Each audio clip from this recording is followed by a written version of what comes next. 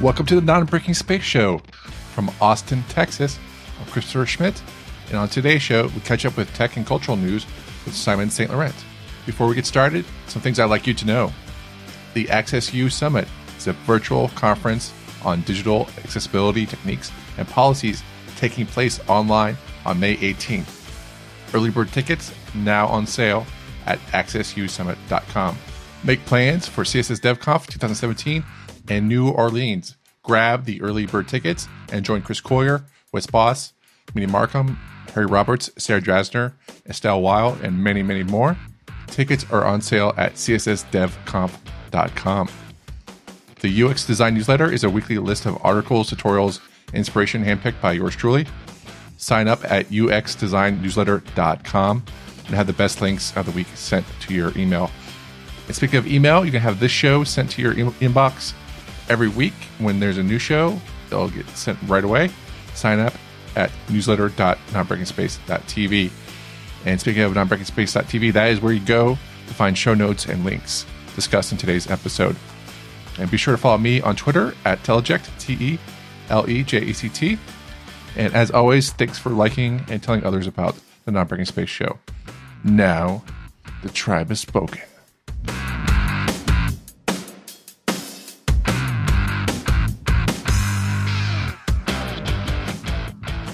Yeah, thanks for being on the podcast. It's been a while since we talked. We usually do this like once a month, but then I think holidays got in the way, and not that they got in the way, just like life got in the way or things happen. Things happen. Yeah, more important things happen, and so that's okay. Cool.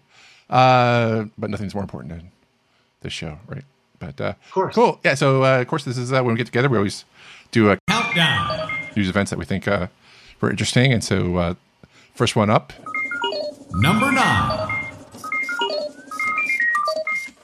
The Angular conference, or more apt, the signage at the Angular conference, because you actually went to the Angular conference. Yes. Right. And where was it? It was in Salt Lake City. It was at the Great America Hotel, which is like way over the top to start with.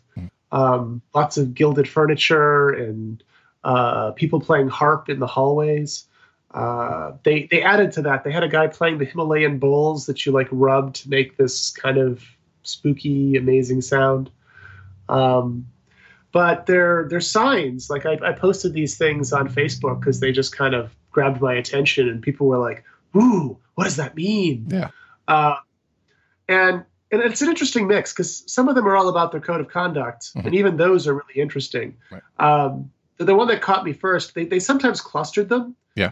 So, it's like avoid topics and issues that are polarizing. Okay, that's trying to keep the waters from getting too roiled. And then next to it, they put empathy is the new bacon, which is kind of saying the same thing. But I don't know. Bacon lovers, empathy haters, they might not agree with that. Right. And it could be polarizing. So, some people could be, you can have empathy and be vegan. So I'm not sure that'd be kind of. I know. Yeah. It seems to get complicated. I didn't actually hear anybody at the show complain. It just kind of was funny. The other one that really like hit a chord was avoid trying to further romantic interests. Yes. Yes, which I think they only meant during the show with people you're not already attached to. There are probably a whole like bunch of footnotes on that. Right. But I think the basic reality is that a conference is not really a great place to attempt romantic interests in the first place. Right. And, especially with code of conduct stuff, they were much blunter than I had ever been. And I liked the way they did it because they opened up by, saying we have to talk about this. And the reason we have to talk about this is that there are people who are not here this year. And he said, first there are people who are not here because they are forever barred from coming here. So it's clear that there had been violations. And then he said, and there are people here, this is Aaron Frost, the organizer, who are not here because they just don't feel comfortable here. Yeah. Because of either past violations or, things that weren't violations but don't necessarily make people feel happy. Right. So a lot of what their signs were about, the ones that I've read are, kind of more explicitly connected to behave yourself kind of stuff. And they have, how we handle violations and the usual kind of legal stuff. But they also have like quotes from Fred Rogers about, how to achieve success. The first way is to be kind. The second way is to be kind. The third way is to be kind. They have things from like the Dalai Lama and help everyone you see feel welcome. They have one that's like a weird little bit of markup, which is like, if you feel uncomfortable here, we should help you with that. So you come to a conference, you throw great conferences. I haven't sensed like great tension in the hallways among people. Mm-hmm. But getting this right is really difficult. Yeah. I sometimes wonder if the tech world is an especially difficult place because techies famously lack social skills, at least conventional social skills. But then I think about other kinds of conferences I've been at, and I've heard of other conferences having similar issues and similar stories. I'm just kind of wondering if maybe the NGConf folks have a lesson here that pretty much everybody can take. Mm-hmm.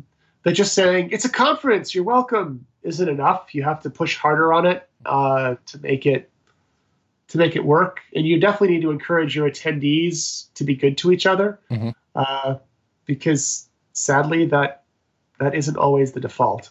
Yeah.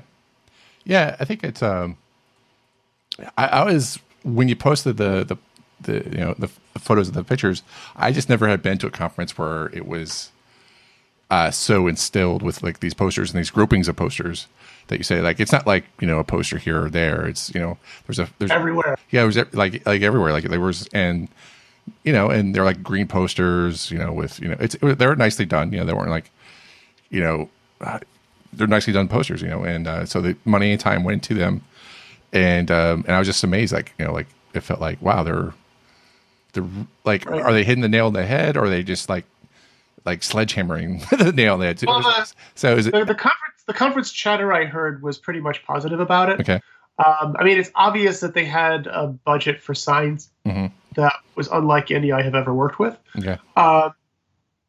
The other thing is that it connected pretty deeply with the conference organizers' personalities. Okay. So Aaron Frost and Dave Geddes are the chairs or organizers, and there's a committee with them. It's not just them, but those are the two that I know. Right. And like they did a keynote at Fluent a few years ago that was called The Goodness of JavaScript. Mm-hmm. And it was all about how awesome the community was, and how, this was like,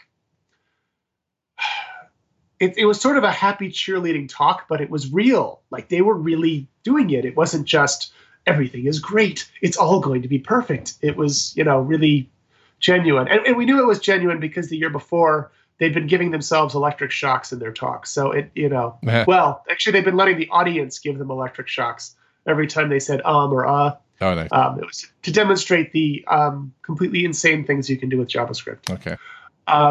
So I think the fact that it really came from the organizers and fit with the personality that was on stage, right, made a big difference. I think if it was like an icy cold conference and these posters showed up, it would have been awkward and terrible.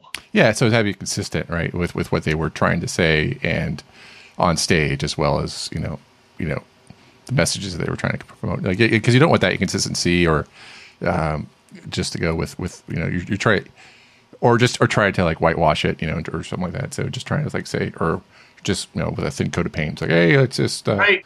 This is totally what we mean. Here's a code of conduct and everything like that. So, but what I felt like is like another thing is like these posters are kind of like logo up top with a saying below them, and just kind of a monochrome type of color, like there's a red one with various shades or whatever. Just to read off some of them, this is just one poster. The roots of goodness lie in the soul of appreciation. Dalai Lama. Another poster, the present moment is filled with joy and happiness. If you are attentive, you will see it. Another poster is, I try to lead by example. You. Yes. So I putting words in your mouth. Yeah, I said that. Oh my gosh! Like, oh my god, I must have been really good. I don't know what I was talking about. Be kind. Everyone you meet is fighting a battle you know nothing about. So it was like mindfulness in a way. It was trying to instill that to a lot of people. And so like it get people out of their heads would be one thing. And so, I was just really kind of blown away by that. I'm just not sure how many posters of this type. There's lots of posters that you need for signage in terms of wayfinding for people to get from one point to another point. So I just didn't know how many posters would you say was devoted to like code of conduct or I think like 15. 15. I didn't take every wayfinding poster, but there are pictures of the wayfinding posters in my set. Mm-hmm. I was really impressed that it didn't just turn into a cluttered disaster, because it was, the show was in a big ballroom. The middle day, they split it into 3. They also had like tutorials, and there was a service day on the Saturday, all of which had their own signage. But I didn't lose the wayfinding signage in this other signage, even though they looked pretty similar. Yeah. And it wasn't like they used one color for one thing and another color for another. It was very mixed up. Right. I felt like that was also, when I looked at them, I thought, as a designer, I thought, like, that's pretty, I'm going to say, like, stupid. But then I realized that was actually pretty key, because then you can't tune them out, right? Because if you just knew it was all one color, like yellow would be, the empathy ones, then I could just like, I don't have to look at yellows anymore because it's telling me the same message. But they're all, same kind of design, but different colors. I actually have to read each one to figure out what's going on. So, yeah, and it was, I don't know, it was a show where everything else was great. The food was great. They had snacks in the afternoon. I can sit around and eat shredded coconut and miniature M&Ms all day. That's totally fine with me. It was all of a piece somehow. And yeah, if it had been done at most other shows, especially most other big shows, I think it would be hard. I think your shows, actually, these would probably fit in quite nicely because you've already got that kind of spirit coming from the stage.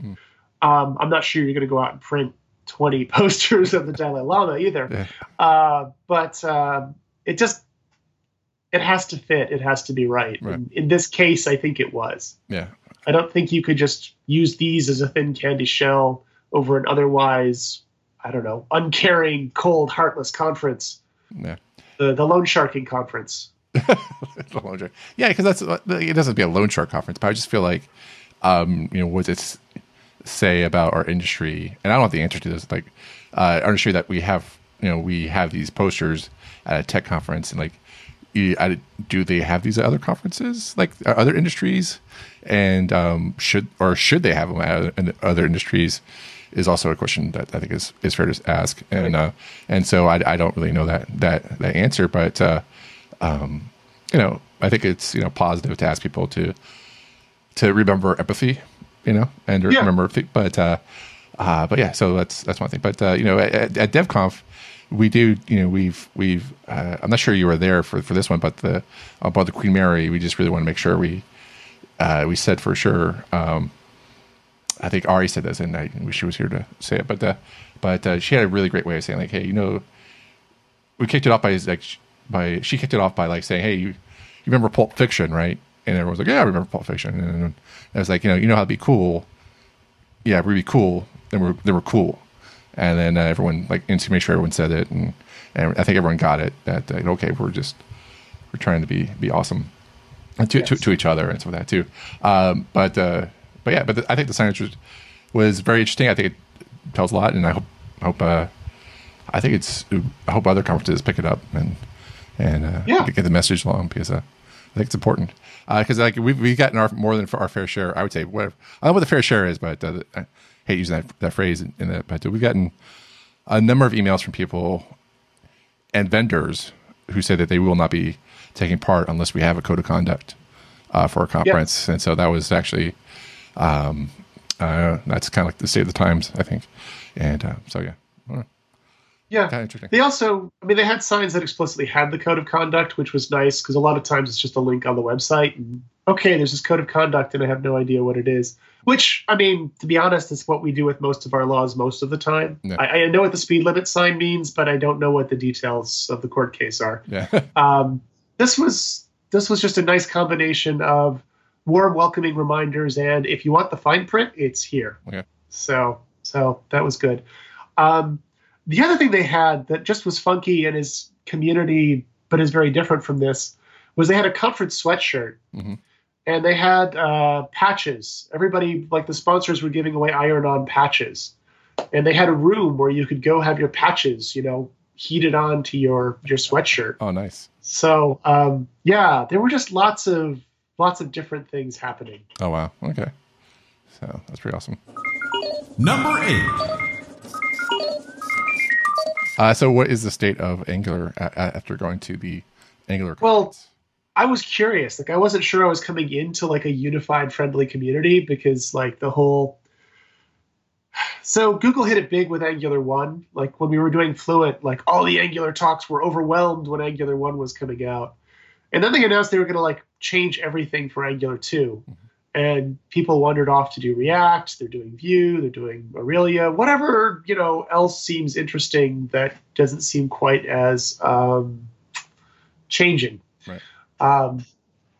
Or changing in a big chunk. Like React keeps changing, but it's always like small bites, whereas Angular 1 to Angular 2.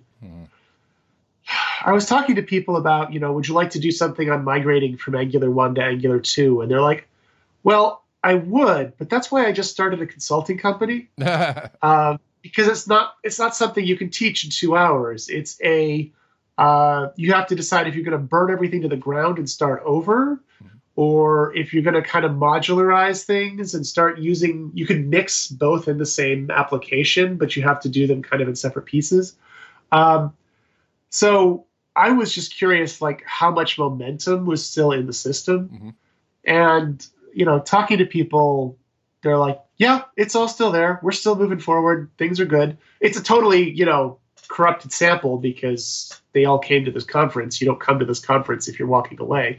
But, even when I asked them, so what about your friends? What do your friends think of Angular? What does your company think of Angular? Yeah. There was some pain over all the shifts, but it seems to be going well. The really awkward part is that I used to just call these things Angular. Yeah. And now version 1 is supposed to be called Angular JS. Okay. And version 2 in going forward is just Angular. But on the versioning, they jumped from 2 to 4. Yeah. And now they're going to go ahead like every 6 months with a new version, a full version number. Okay. And I'm just like, how do I keep up with that in titling anything? React has done crazy things. It went from like 0.14 to 15.0. That looks like a giant numeric jump, but they were really just moving from 14 to 15, so nobody cared. Okay. This is just like, if you're going to put all your eggs in this giant framework basket, yeah, and then the basket moves, yeah, it's kind of weird. Right. Yeah. That's like you said, like people went to go try other things like, Vue or React and things a little bit more stable. And so I feel like it's, and people who try to teach, Angular, or they're in, they're like in a mess trying to keep up with everything, much less the people who actually work on the system too. So, so it's good to see that they're united, but as you said, you went to the conference for Angular. So, well, the other fun conversation that just happened like every day at breakfast was people who said, I was doing Angular 1, Angular 2 came out. I thought I should wander off and learn this React thing. Or actually, they would crash into Angular 2 first and be like, okay, I'm going to wander off and learn this React thing. They'd learn React. Then they'd look at Angular 2, and it seemed a lot easier. Mm-hmm. So it's like the upgrade path to Angular 1 knowledge frequently seems to go by way of React and then coming back. I guess it's the if you love them, let them go kind of story of technical education. You better your first love, I guess, or something like that. Yeah. You always come back. Yeah. Okay. It's very weird. All right. Cool. Awesome. Okay. Our next story. Number 7. Is the California Department of Vehicles grants Apple to test self-driving cars and for trials. And so I found that was really amazing that Apple's sort of back in the game for self-driving cars, because it felt like there's all this rumor mills as you get with Apple that they were like spending like a year or two ago. They're ramping up, trying to compete with Google and trying to get their technology going, and then Uber spun up. They had their own skunk works working on self-driving cars, and I think they just my impression was that they sort of just gave up and gave like close to, I think it was $1 billion to a company in China to say like that was investing a lot of money and their startup, I guess, in the self-driving cars, and that's a huge problem to solve, right? Having self-driving cars in China with all those people out there. So and so for this to happen, which is totally amazing, I thought it means that I think they're back in the hunt, or it could be they never left, for all we know, because Apple keeps it pretty private. But I think couple that with this permission from California DMV, plus Uber's I think getting sued by Google. Yes, they're claiming the skunk works is pretty smelly, I guess. Yeah, it's pretty much like people walked over with their IP from Google when they were hired by Uber, and then of course Uber has this PR implosion going on. Yes, that doesn't seem to they walk from one PR implosion to another implosion, and so I think Uber's PR people are probably sending thank you notes to United's PR people right now for taking the heat off for a while, just letting us, work over here to clean things up. Right. Yeah. Well, I think Pepsi tapped the brakes, and then United just pretty much like let full stop for that one. Yeah, I've enjoyed some of the memes and animations combining all of these different pieces into different disasters. And maybe if we're lucky, self-driving cars will let us fly a lot less.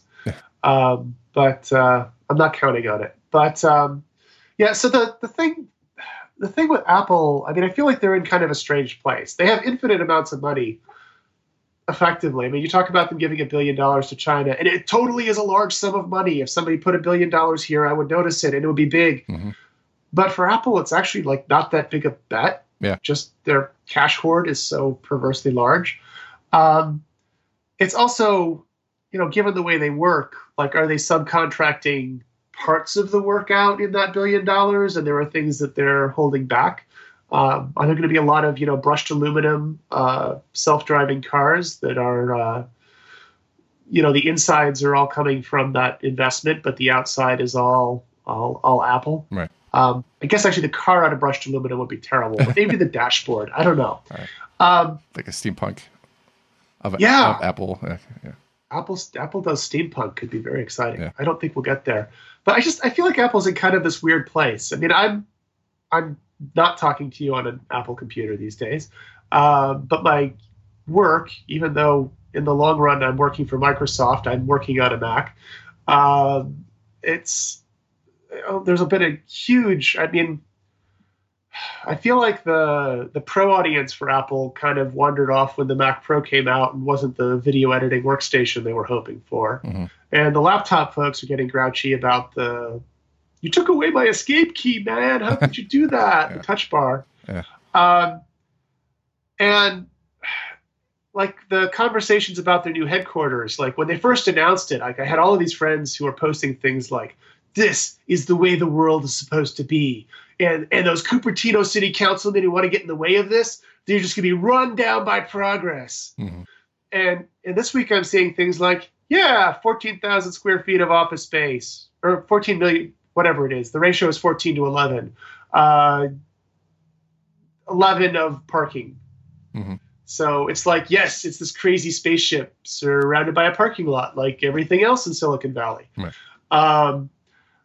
So the tone on the conversations around Apple has really changed on the techie side. I don't know that that's going to hurt their stock prices. I don't really know that it's going to hurt their sales very much. Yeah. But it is weirdly different. And the people I know who are totally into the self-driving car thing tend to come from that same techie culture. Okay.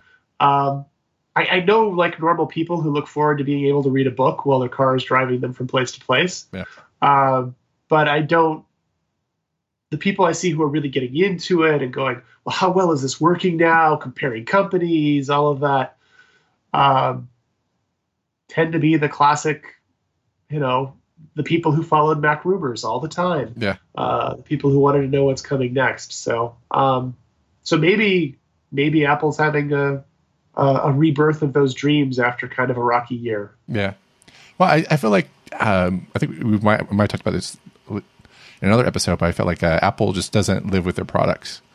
They don't really, or there's someone who doesn't, you could say like Steve Jobs for better or for worse, like, he was a taskmaster, but he had a style, and that taste was kind of went downhill to every product. And when the products they come up with, like the new MacBook Pro, the black cylinder thing, right. When they announced that, without Steve Jobs, there was I forgot his name, but he's very popular. He's a really well known executive for Apple. But it's like, yeah, we can innovate.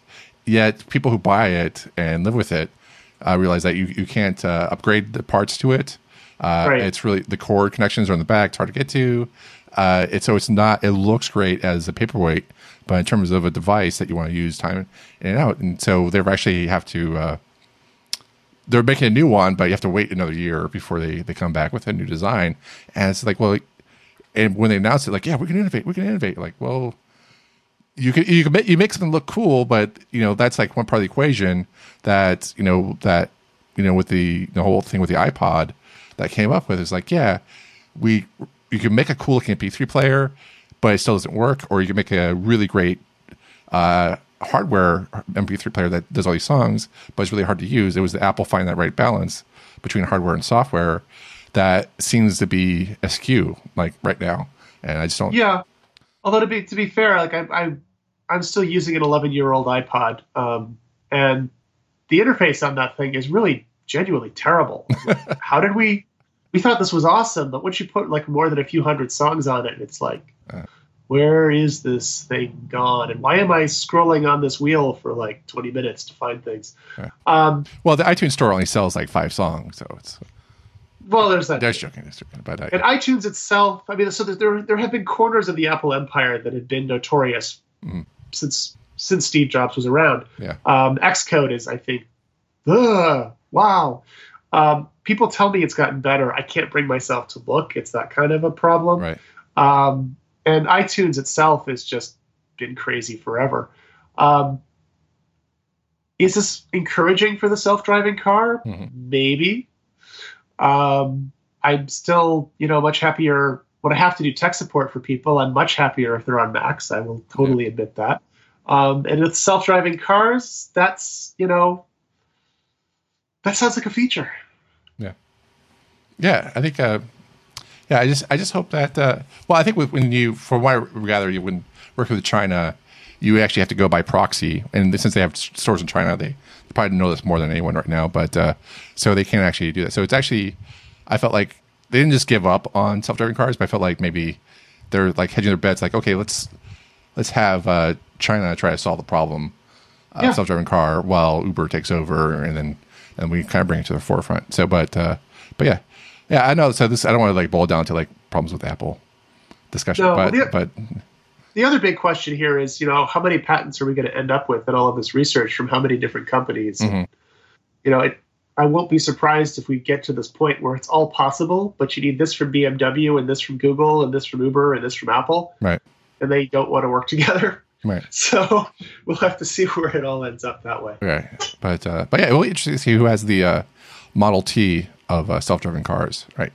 So who's what's going to look like and will people I know if you're in LA, you just want it because half your life is in traffic anyway. So, but yeah. Cool. Let's go next. For fear of coming down to Apple, like is need to help story thread. Let's go to the next one.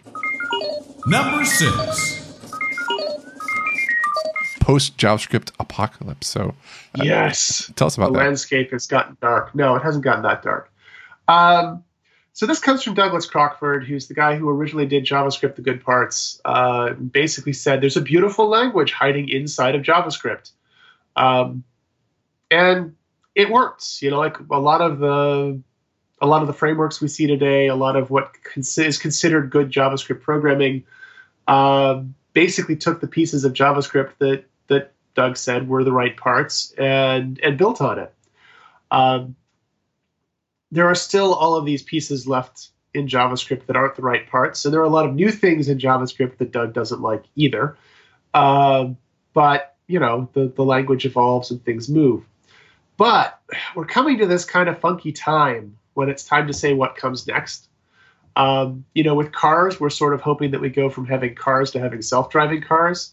With programming languages, well, I don't really want a self-driving programming language. That would be weird. There is some discussion of that where you're kind of specifying objectives and then your artificial intelligence does whatever magic it needs to, and we don't know what happened inside the box. But that's not this year for this. So the talk that he's been giving lately kind of echoes the good parts. He's looking at JavaScript and saying, what here is worth keeping as we move forward? Because it's pretty clear the world is going to move actually beyond JavaScript in the next few years, even in the web browser, kind of the classic home. Brendan Eich has been pushing this WebAssembly work, which he likes to show off by playing video games that were written in C++ in the browser. You can compile other languages to JavaScript, and it's kind of limited right now. It works best with languages like C and C++ that actually have a fairly limited number of kind of core pieces, but it's fired up the conversation. Every time I talk about JavaScript with people who really consider themselves programmers these days, they're talking about TypeScript. Either they're using it or they're looking at it. It's a relatively mild, like, let's add some parts to JavaScript kind of story, which is different from Doug's. But that whole, the last 10 years, my career has really centered on JavaScript, the language, and all the things that buzz around it. Mm-hmm. I started out as a HTML, XML, CSS kind of guy. Right. And that's still the stuff I really like to do. But the stuff that I was better able to sell was pretty much always JavaScript. And now I'm like, okay, what's next? Right. So, I don't, even though Doug was kind of the prophet for the last time around, I'm not sure that, what he's saying will go is going to be what actually goes. I'm looking at his list of things to do and things to avoid. And I'm thinking I'm probably going to start, I'm not doing a whole lot of JavaScript, but what JavaScript I am doing, I'm going to start separating out into the things that I can, call a function with an argument and get the same result back every time. Kind of the clean processing stuff. And then all the messy side of life where there's a DOM tree that who knows what happened to it, or there's a network call. Who knows if they'll even return my answer? I don't know. So he suggests some kind of concrete things you can do today. He looks through a lot of like old language decisions that might have been better than the ones we have now. The main thing I take from it is it's going to be different. I don't know what it's going to be yet, but I know it's going to be different. And like not just in my programming lifetime, but probably in the next couple of years. Mm-hmm. So do you have, like you said TypeScript, do you have any qualms about TypeScript being developed and, like, I guess housed or coming from like a big company like Microsoft? And I know you work for Microsoft, so it's awkward. That's why I asked you the question. So right. No, I'm in a distant corner of the empire, but it's fine. So I have qualms about TypeScript, but that's because I just don't like strong typing. Mm-hmm. I just like hang out in languages where typing is not something people get obsessed about. Mm-hmm. But since there are all these programmers around who brought their love of typing, somebody needs to make them happy. Yeah. The thing that's weird about TypeScript is not that it comes from Microsoft, or Angular. It gets weirder, or Angular from Google. Yeah, so yeah, right. So and React is from Facebook, and the list goes on. Right. The thing that's uniquely weird about TypeScript is that it came from Microsoft and was endorsed by Google when they decided to build Angular 2 on it. Okay. And, I was talking to somebody about, is it hard to get the go-ahead to do these things, and what kind of technical problems do you have? Mm-hmm. I mean, not non-technical problems communicating technical issues to management who don't have a strong opinion about JavaScript versus CoffeeScript versus some wacky WebAssembly thing. They're just like, give it to me cheap. But if you can say, it comes from Microsoft and Google is openly using it, like managers just like mellow out and are like, go ahead, it must be the one true way. So So yeah, my qualms kind of come from people who are like, if it's IBM, you can't go wrong. If it's Microsoft, you can't go wrong. It's Microsoft and Google. It's getting better. I just, the endorsements don't always, that the brand name isn't always the thing on the tin that matters. Okay. Yeah. So Yeah. I just have, I know it doesn't matter that much, but because I felt like I think the people who are now in charge of that stuff are people who've grown up with the web for some bit. So we have that culture imbued, I guess, imbibed or whatever, with these big companies now. And they've, but I'm just worried about an IE 6.7 situation where we just, or like innovation stops, for a while. I mean, right. Well, we just talked about Angular jumping around point releases or dropping point releases, but going for major milestones. So, just or we could have a situation where we have conflicts with nations, we have conflicts with yes. companies with like over technology. There was Samsung versus Apple with patents, but right. So that's my concern is that not to say that open source with the individual developer is great. It's always good to have like a financial backing for people to work on this stuff. So it's always good to have a sponsor. But the other thing that helps here and doesn't help so much on the self-driving cars is that a lot of the stuff is open source. Mm-hmm. Like I was kind of freaked out like a year and a half ago at JSConf last call because Microsoft was there and Total Force, and they were there to open source their JavaScript engine. Mm-hmm. And I was like, on the list of things I never thought would happen in a million years. I think that eases and buffers things. Yeah. I just, when I was a young web person, I kind of imagined this world in which like browsers would be these open things that kind of everybody could contribute and see the insides of, and there wouldn't be a dozen of them. At this point, there are like 3 or 4 main threads that are partially open, mostly open. It really varies. Nobody wants to rewrite an entire browser from scratch these days.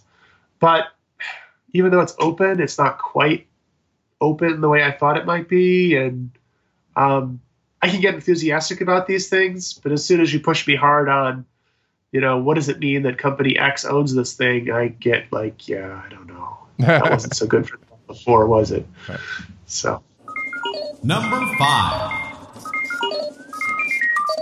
Going to outer space, man. Go to outer space. Yeah. Astronauts are about to install a parking space for SpaceX and Boeing. And so I think that's crazy awesome. And it's amazing for people who probably don't realize this, but NASA culture was back when we were flying. America was sending out space shuttles on a routine basis, like 3 or 4 times a year. NASA was pretty much adamant against private space tourism. When they were upset that when people would pay Russia to go on the Soyuz, was it Soyuz? Is that what they call it? Soyuz. Yeah, Soyuz rockets, and to go up to the International Space Station. I think you had to pay like $40 million. It was a lot of money. Yeah, it's a lot of money, and it still is a lot of money. And to go up there. Yeah. It was really kind of like they were upset with it, but it's Russia's space partner, so they have a right to go up there, and people paid it. So, and now it seems like it's crazy that NASA is like, maybe it could be like a money issue too, but we're like I'm pretty sure like Bezos' company was a Blue Origin, probably paid a good fee along with Boeing for the to put that dock onto the space station. So. But I think it's only great because, the more people who fly in space who aren't government approved astronauts, if you will, are good. This could be a path to space exploration and space. We're going to soon become a spacefaring civilization before you know it. So, I mean, we are in a sense right now, but you could still put all the people who've gone to space into a small arena, and it won't be like, right. So, well, I mean, Stephen Hawking is talking about going to space now too. Mm-hmm. That seems appropriate. He certainly thought more about space than most people. Yeah.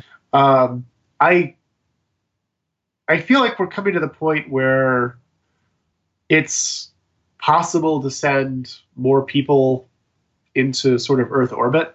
Yeah. I still, I have friends who want to go mine all the asteroids. Yeah. And I'm like, that's great. Good luck getting everything out and back in. And where are you going to get your miners? Oh, the robots. I see. And they're going to, yes. I suspect that when the robot revolt finally comes, mm-hmm. They're going to be out on an asteroid, and they're going to be like, there's nobody here who can mess with us. Let's set up home here. Right. No, I don't know. Well, I've seen different kind of. I've seen Blade Runner. I know. Yes, coming soon. Yeah. So definitely it's coming soon. So, but I think in order to NASA now has a new mission. Or like they had the same mission before, but I don't know. But to go to Mars, but now I guess they have another executive order to go to Mars. On top of that, so we'll just see if that's gonna be happening. But I think it's gonna be great. I think the more people who pay the initial outrageous cost of going to space is only going to actually help everyone. So, and I'm just hoping that the space tourism subsidizes weather satellites. That would make me happy because I'm really a weather nerd. Yeah. In what way is that? Are weather satellites too old now, or? Yeah, we've had issues with satellites. Well, partly it's that we could do much better things with the sensors we have now. So they just put up some new ones that are fantastic. But there were a few years there when it was like, if this one goes out, we aren't going to have coverage of the Pacific for a couple of years. This is kind of a problem. Right. The parts of aviation and space travel that get me really excited are the ones that let me know like what the weather's going to be tomorrow. Right, so right, and we can do that. Yeah, I think what I really like about it is the secondary advances that we'll get because of it. The whole story about the ballpoint pen and Tang. So I can pass on the Tang. It's like, it's not the go-to one, Chris. We shouldn't really give you using that as an example, but that's one I like. Number 4. Speaking, and our next story also about space is that about looking for life in space. Actually, not still in our system. Was it Enceladus? Was that right? Enceladus. Enceladus? Enceladus. Yeah. Enceladus? Yeah, it's Enceladus. They didn't teach us this in school. They taught us how to pronounce the planets, and they told us that Pluto was a planet, but we didn't really go down the moons that way. Yeah. So, the moon of Saturn is having heat fissures. Basically, it's a layer of ice, and then there's like heat within the core and sending up heat fissures and then all these fissures. And so what they're trying to do is send a satellite to test to see if there's life or the stuff of life that can make life is going to be on one of the bigger moons of Saturn, which is pretty awesome. And so we have a satellite, I think, near Saturn right now, but it's not really set to detect what we need, and it's not really good for crashing into water right now and testing it out. Right. So I think we're going to send out another satellite, but they do have, but it does have some devices for testing, which is great. But in eerie news, speaking of, we talk about Stephen Hawking, but also Isaac Asimov, who wrote 2001 and also 2010. Arthur C. Clarke. Arthur C. Clarke. Yeah, sorry. Arthur C. Clarke. Sorry. I'm going to get whipped by all the nerds in the fan mail. You'll be fine. Yeah, But he also kind of wrote 2001 while they were actually making the film 2001. So it's kind of weird. But so 2010, about Europa turning into a sun. Spoiler alert. So about it could be like life. Jupiter turned into a sun. Sorry, super spoiler. It's been a while. It's been a while. Actually, I just saw it like 2 weeks ago. Actually, I never actually saw the movie. I read the book. Oh, really? I didn't see the movie. Oh, 2010 is a good sci-fi movie whose only whose major flaw is that it came after 2001. So and 2001 is an amazing movie, but it doesn't feel like a sci-fi movie in some ways. It's hard to explain. Well, yeah, I don't know. Yeah, because like they want to make a sci-fi movie that wasn't a sci-fi movie, and so and in doing so, I've seen it. We have the Alamo Drafthouse here, which we totally love, and and I've seen it twice in the last 2 months because it's the 30th. No, it's not. I don't know how many. It's the 30th anniversary or 40th anniversary. I'm not sure. 40th anniversary, and so they've been playing it on like a. Yeah. I seen a 70 millimeter cut and a 35 millimeter cut of the movie, and so and it's a long movie, but I still enjoy. I could sit down and watch it from start to finish, and it's just a really great movie. And 2010 is a great movie too, but it's more sci-fi ish. It's more your typical directing job, in terms of a movie, but it's still a good movie. And in terms of that, so I recommend. I'm trying to get Alamo Drafthouse to do a double header, double feature on that, but my cries have not been answered yet. So at least you have the Alamo Drafthouse. It's okay. It's right. You're already way ahead of most of us. Well, there's one in Brooklyn now, so there you go. Okay, that's good. Yeah, it's a good sign. But yeah. So this getting out to other planets. The other thing that keeps happening is we're seeing our telescopes are getting better, and we're spending more time looking for planets, and it seems like we're not nearly as unusual as we thought we might be. Mm-hmm. So yeah, I don't think we're going to go visit our star cousins anytime soon. But there might be some. Yeah, I felt like we had that. I'm not sure if it's actually true or not, but we had like there's life on Mars, and it turned out to be like there was life on Mars because there's like microscopic fossils of life on Mars. I believe that's why they announced. There was, I'm not sure it was fossils exactly or like remnants or. Yeah, it was. But it was like I think it was fossils of microscopic life on Mars, and everyone was like, and it was a big letdown because it wasn't green aliens. That was Marvin the Martian. Where are you? Yeah, so it wasn't that big. So it was like big. So right now we're like, so that's on Mars. We're looking to Saturn, this moon, which is you think of Saturn rings is if you want placement for it, it's actually outside of the rings, so it's off to the distance, and so it's out there. So it's pretty much easy to get to, in theory, like as well as as it can be, as it can be. But so we checked that out, and then life also in Jupiter, which is out there as well. So. A moon of Jupiter. So we don't actually have to go out and go to another galaxy. We actually test for the existence of life out there. So, but it's going to be still microscopic in origin if it's out there too. So in essence, what we could have is, we will become guardians of potential life-giving planets and moons. And what does that mean for humanity's role in space? Yeah. So. But yeah. Well, there could be an army of Marvin the Martians just living underground under the surface and not using radio frequencies. Okay. No, not really. Okay. Well, we can dream. Well, it could be a Doctor Who episode. We could go with that one. So.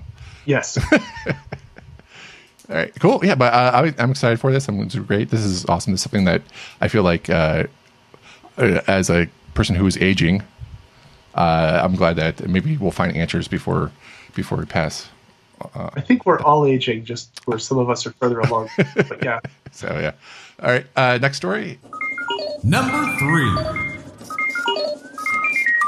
Burger King takes over your robot butler, and so Burger King, I think within the last week, they had a 15-second commercial where they basically just said they gave a command to your Google Home device. Yes. And what happens is that. We could probably play the commercial, but what happens is at the end of the commercial, basically it's a guy with a Whopper in his hand talking to you, and he just says well, we only have 15 seconds to talk about our delicious hamburgers. What are we going to do? Oh, I have an idea. And says hey, Google, tell me about the Whopper Burger King, whatever burger. And so it's to trigger Google to go to Wikipedia, pull up the paragraph about the burger, about the which they edited. They changed the first sentence on it to make sure it would line up. You're watching a 15-second Burger King ad, which is unfortunately not enough time to explain all the fresh ingredients in the Whopper sandwich. But I got an idea. Okay, Google, what is the Whopper burger? And so they did that, and so people were kind of outraged, oh my gosh, it's taking over, which is totally happens when that happens. It's a right. We have Amazon Echo in our house, and we Amazon slightly, I guess not slightly, but silently allowed the option of saying either Amazon or Alexa or Echo. I think it was going to be Amazon, but they changed it to Alexa to change it to Echo. But they also changed it to allow for a computer as an option, like you do in Star Trek Next Generation. And Right. almost I almost got like without me saying anything, it just like we selected the computer as our main Alexa unit, and of course they say computer all the time on TV, especially with Yes. bad TV shows when they have to go to the computer to solve technical questions. You know, it's just like Quick, off to the computer. yeah, it's like CSI or something like. What does the computer tell me? Computer enlarge. You're like, oh man, please. So that sends off the Echo and the Amazon Echo device, and so it always happens like it happens like that. But How many strange boxes have showed up at your house? none. But I did go to a party one time, and we walked in, and someone's like, "Oh wow, you have one of these things," like Echo order like X-rated item, and Great. and so we pretty much had to like Search result for light as I season baby night light. yeah. So there you go. I'm not sure you can hear it or not, but Yes, I can hear it. yeah, Echo stop. Thank you. So yeah. So that was pretty fun. That's a fun game you could play with your host of your party, if you want to like be really annoying with that. So, but yeah, so I think that's just something that's got to happen in the future. And so basically, Google, what happened with they kind of like they worked on a patch for this problem, and then within I think 36 hours, Burger King changed the audio of the message and then rehacked it again. So it was a cat and mouse with your home butler. So Well, it's kind of a sledgehammery thing to do this way, but I think we're going to see a lot more like that. Mhm. It's a brilliant hack in some ways. It's just Burger King. What really? Someone on Slashdot was saying you should choose a different purveyor of roasted beef or something. But it's gotten easier. And the other thing is that, well, one of my coworkers shared a link. You can go on your Google account and see everything that Google has you requesting through its audio stuff. And so I, of course, went to see if the microphone had been on my phone and stuff, and I had nothing because I just don't use that stuff, so I don't have to worry about it this way. Well, I don't know. If you order the X-rated items, Amazon definitely has a record of it. yeah, I guess they have a record of it being in someone else's voice, which might be helpful for the return. It's one of the things that I like about keyboards and touchscreens is that, well, okay, unless the cat gets on the iPad, that's sometimes a problem. They're a little less prone to such excitement. Yeah. So. yeah. I felt again with the self-driving car, and I think this is kind of the future. I do feel like sometimes that I do tie things to the voice so far, and one of the things I like about the Echo, because the Echo didn't really do anything for me until I actually hooked it up to a light bulb, and it felt like an Internet of Things device where I could actually turn on something with my voice. And so they're like, oh, that's great. But then you're like, oh man, sometimes I just don't want to talk. I just want to flip a switch. Yeah. And it's fun. Yeah, I'm more into the physical switching the world Yeah.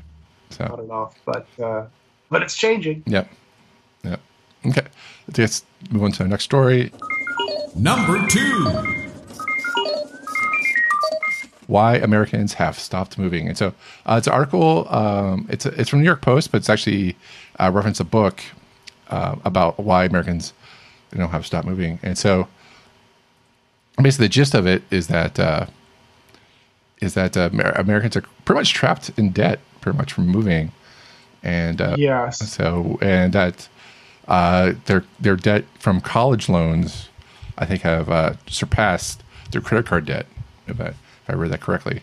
And so, Yes. so it's a book called The Complicit Class: The Self-Defeating Quest for the American Dream by economist Tyler Cowen. And so it doesn't paint a too rosy picture for the near future for the American dream. And so in fact, it's like the American dream is pretty much in free fall, and so people just can't move, or they're kind of trapped into where they are. And this is like if you're in a state, like if you're in New York City or you're in Silicon Valley, and it's in Texas, like you're doing okay, right? I was just like, all of Texas, okay, that's great. But everywhere else, you're pretty much you're more likely to be stuck stuck there. So Well, I mean, I think partly you have to remember the author is an economist who wants everything to be as mobile as possible because that's the economist's dream. So for them, like the idea that like people would stay home to be with their family is like, that's a bizarre economic decision. How could you do that? right. Even though you can, of course, justify it economically and all of these other things. The other thing, though, is I keep wondering. I mean, we've been talking about self-driving cars and going out to space and things like that, and I think about most of human history, and people really just haven't been that mobile. There are episodes. I mean, obviously, the Mongols coming across the steppes to invade everybody. Those folks were really mobile. They knew what they were doing. The massive immigration from Europe and elsewhere to North America, South America. These are some really big episodes, but there aren't really that many big episodes. And in the U.S., I mean, I think it's not just the debt. It's that, how can I say this without sounding terrible? The world has become complicated enough that it really, really helps to have people you know and family around to help you get through it all. Yeah. You kind of divide up the responsibilities. And I think, like we've had all of these conversations over the years about how to raise children and the rising cost of childcare. And part of the reason that didn't used to be a gigantic problem wasn't just massive gender inequity, though that was totally part of it. But you also had extended families, which, if you want to take advantage of being in an extended family, you have to be with them. And I think to some extent we're seeing people, when we complain about millennials living in the basement, you could phrase that much more elegantly as, the extended family is returning and we're discovering family values. And it's just as difficult as it ever was because generations don't always see things the same way. But,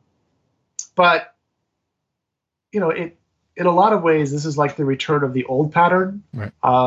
So I'm not as shocked as the author is. I think we're doing a lot of things that just make it harder for people to move. Mm-hmm. Like what? Obviously, so economic stress frequently drives people to move, but it also makes it really hard for them to actually do it. And so the trade-off, if you can stay in your hometown, in the house you grew up in, and everything's kind of fading away, but it's not costing you a lot to make a giant transition, that can make a lot more sense than I'm going to go get this, $200,000 college degree and move to places where I don't know anybody. And the very different risk factors. So yeah, I'm somebody who has moved. I wound up 40 miles from where I grew up, but I'm happy to be here. Upstate New York forever and all that. I'm also happy to see you down in Austin, and I need to get back to the Alamo Draft House now. My brother's in Brooklyn. He moved a little further than I did, but he's still in driving range. And he has an Alamo Draft House in easy walking distance, it sounds like. Yeah. So I'm not, it's one of those cases where I'm like, yes, things are changing, but I'm not sure if it's a problem or if it's a good thing or if it's just something different. Right. So yeah, we'll see. Well, also I felt like maybe with the internet being, what it is that we don't need to move that far because we can actually just get online and find the information that we needed. But like growing up, in the 80s, if you wanted to be closer to a knowledge base, you would actually have to physically move to New York City or move to DC and actually find out what's going on because you still had you still had your evening news at 6 o'clock or 6:30 to find out what happened, or your newspaper to find out what's going on, like New York Times or whatnot, to find out like what's the driving thread that's going on. But if you want to find out something else going on, so it's kind of crazy like that. So. Well, as a kid, I was jealous of my friends who had the World Book Encyclopedia sitting around. I could just go visit their house and find out something that was bugging me. Yeah. And then I realized there were these newsstands, and you could buy more than just the local paper. It was weird. Yeah. So now everybody's like, that's just normal. It's all over. Yeah. So I just people don't have to move because they don't really need to. But also, I do feel like. There is something about the jobs not being there for some people. So I don't know. Yeah. Well, the other last piece of it, I mean, you're talking about, we can do all these things from home. I'm really puzzled that like Silicon Valley and San Francisco in particular have exploded into these psychotically expensive places because so many of the jobs there are about creating these technologies that are supposed to distribute jobs and knowledge all over the place. Right. And wait, this isn't the script. Not that we always follow the script, but I think there are other possibilities. And right.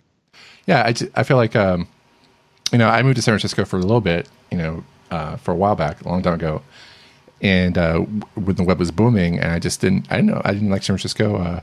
Tall guy when things were built for shorter people, so houses were not for me that they have out there, and there's like during the .com rush, I was like, hey, wait a minute, we're building this empire.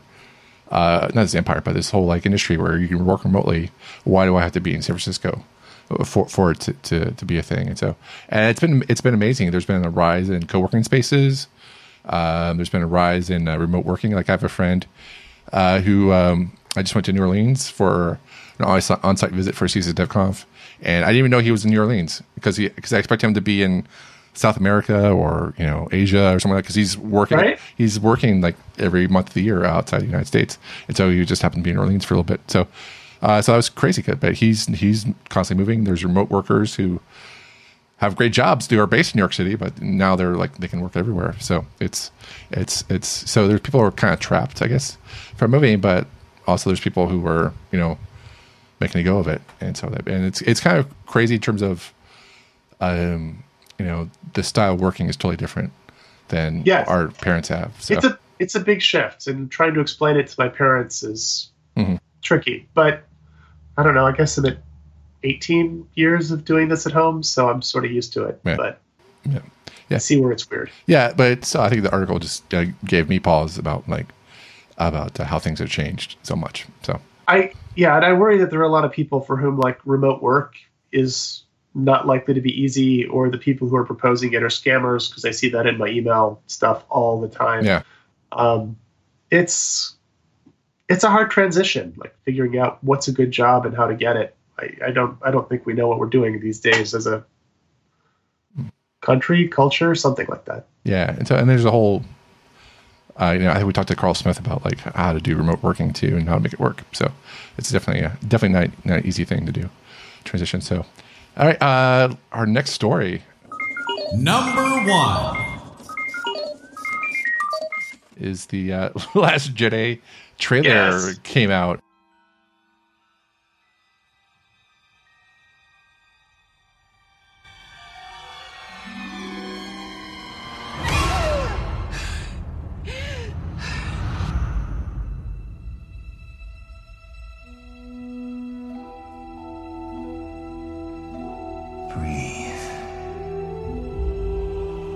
Quickly hit 22 million views. That was on top of if you like going to movie theaters to watch trailers. I think last week is your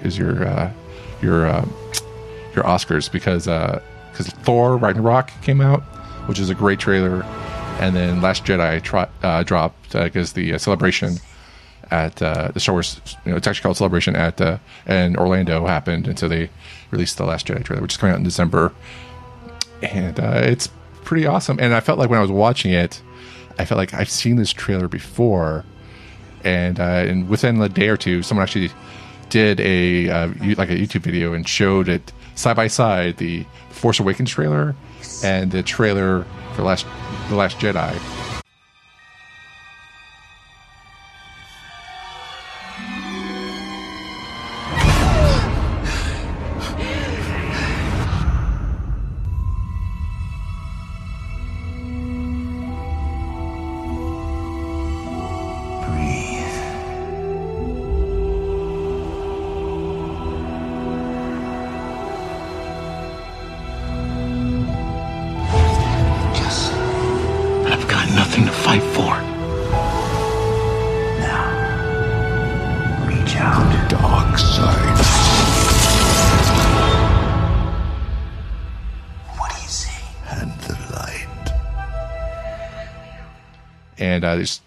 And they're like pretty much beat for beat They're the same Yeah. trailer, and so that's pretty cool. Like in terms of execution, I feel like I'm gonna be positive on this one. I can be negative on this one because I feel like, oh, they're taking the cheap way out because Disney, who bought like Star Wars for $4 billion from George Lucas, has a lot riding on it. I think they got their money back already based off of toy sales Yes. and the success of Force Awakens and quasi success of Rogue One. Like- But so I'm kind of concerned, like they kind of like in terms of an art direction and artistry, I felt like, oh, it's a nice touch that they did that. That's my positive spin on it.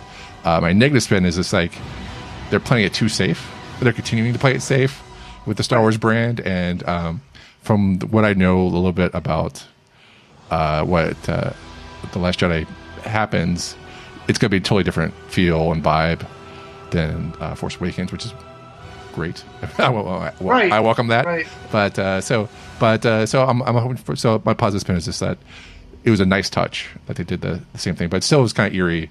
Say like, hey, this is kind of like the same thing, but Yeah. But well, it- I think yeah, go ahead.